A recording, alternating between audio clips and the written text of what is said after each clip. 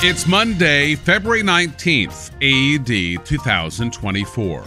This is the World View in 5 minutes, written by yours truly and heard at theworldview.com. I'm Adam McManus.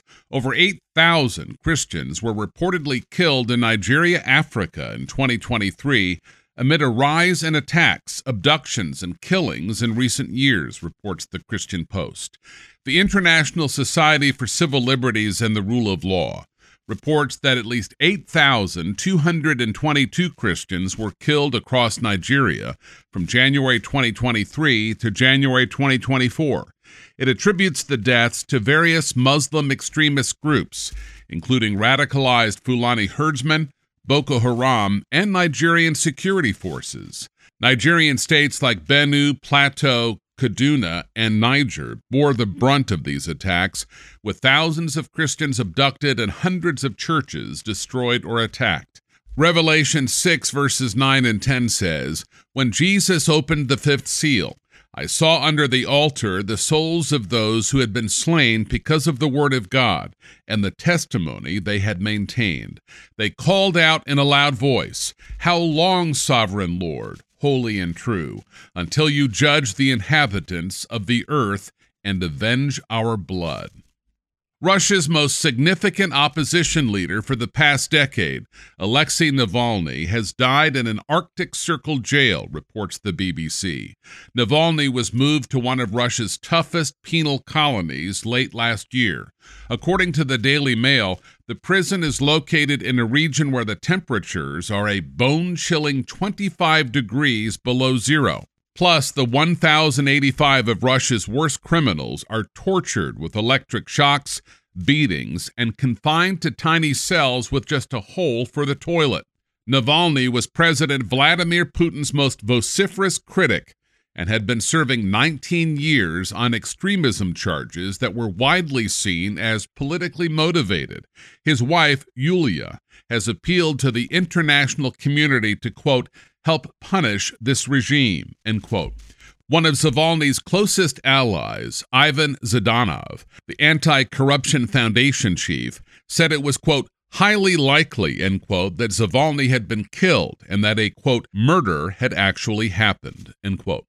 Last Friday, the judge overseeing Donald Trump's civil fraud trial issued him a $354 million penalty and barred him from running a business in New York for 3 years, reports Politico.com. The judge found that for roughly a decade, Trump orchestrated massive business fraud by falsely inflating his net worth to obtain favorable rates from banks and insurers. The verdict, laid out in a 92-page ruling, strikes at the heart of an aspect of Trump's identity that he harnessed in his 2016 presidential run: his personal wealth and his success as a businessman. Justice Arthur Engoron wrote that Trump and the other defendants in the case showed a, quote, "complete lack of contrition and remorse that borders on pathological," end quote. The penalty caps a 3-month trial in a lawsuit brought by New York Attorney General Letitia James, who campaigned on a Get Trump platform. Listen to the comment of James after the verdict. Donald Trump engaged in deceptive business practices and tremendous fraud. Donald Trump falsely, knowingly inflated his net worth by billions of dollars to unjustly enrich himself, his family, and to cheat the system. Donald Trump may have authored the art of the deal, but he perfected the art of the steal. This long-running fraud was intentional, egregious, illegal. He did all of this with the help of the other defendants, his 2 adult sons, and senior executives at the Trump Organization. After 11 weeks of trial, we showed the staggering extent of his fraud and exactly how Donald Trump and the other defendants deceived banks, insurance companies, and other financial institutions for their own personal gain. We proved just how much Donald Trump, his family, and his company unjustly benefited from his fraud. Speaking from Mar-a-Lago, former President Donald Trump reacted to the New York verdict. A crooked New York state judge just ruled that I have to pay a fine of $355 million for having built a perfect company. Great cash, great buildings, great everything. It's mostly talking about New York, where we have a totally corrupt attorney general. She campaigned on the fact that I will get Trump, I will get Trump. Everybody's saying it, Letitia James. It all comes out of Biden. It's a witch hunt against his political opponent, the likes of which our country has never seen before. You see it in third world countries, banana republics. You build a great company. There was no fraud. The banks all got their money, 100%. They love Trump. They testified that Trump is great customer. Democrat Senator Joe Manchin of West Virginia announced on February 16th that he will not run for the White House as an independent. I will not be seeking a third-party run. I will not be involved in a presidential run.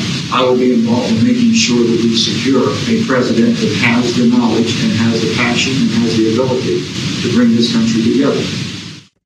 And finally, Senators Richard Blumenthal, a Democrat from Connecticut, and Marsha Blackburn, a Republican from Tennessee, reintroduced the 64-page Kids Online Safety Act with the support of 62 senators, including Majority Leader Chuck Schumer, meaning that the bill will be filibuster-proof when it comes to the floor, reports Fox News. It will restrict content for minors that promote substance abuse, the promotion of suicide, sexual exploitation, and alcohol abuse. It would also mandate that social media companies implement certain controls to limit screen time and limit access to potentially harmful user profiles. In Matthew 18, verse 6, Jesus said, "If anyone causes one of these little ones, those who believe in me, to stumble, it would be better for them to have a large millstone hung around their neck and to be drowned in the depths of the sea." And that's the Worldview on this Monday, February 19th, in the year of our Lord, 2024. Subscribe by iTunes or email to our unique Christian newscast at theworldview.com. I'm Adam McManus. Seize the day for Jesus Christ.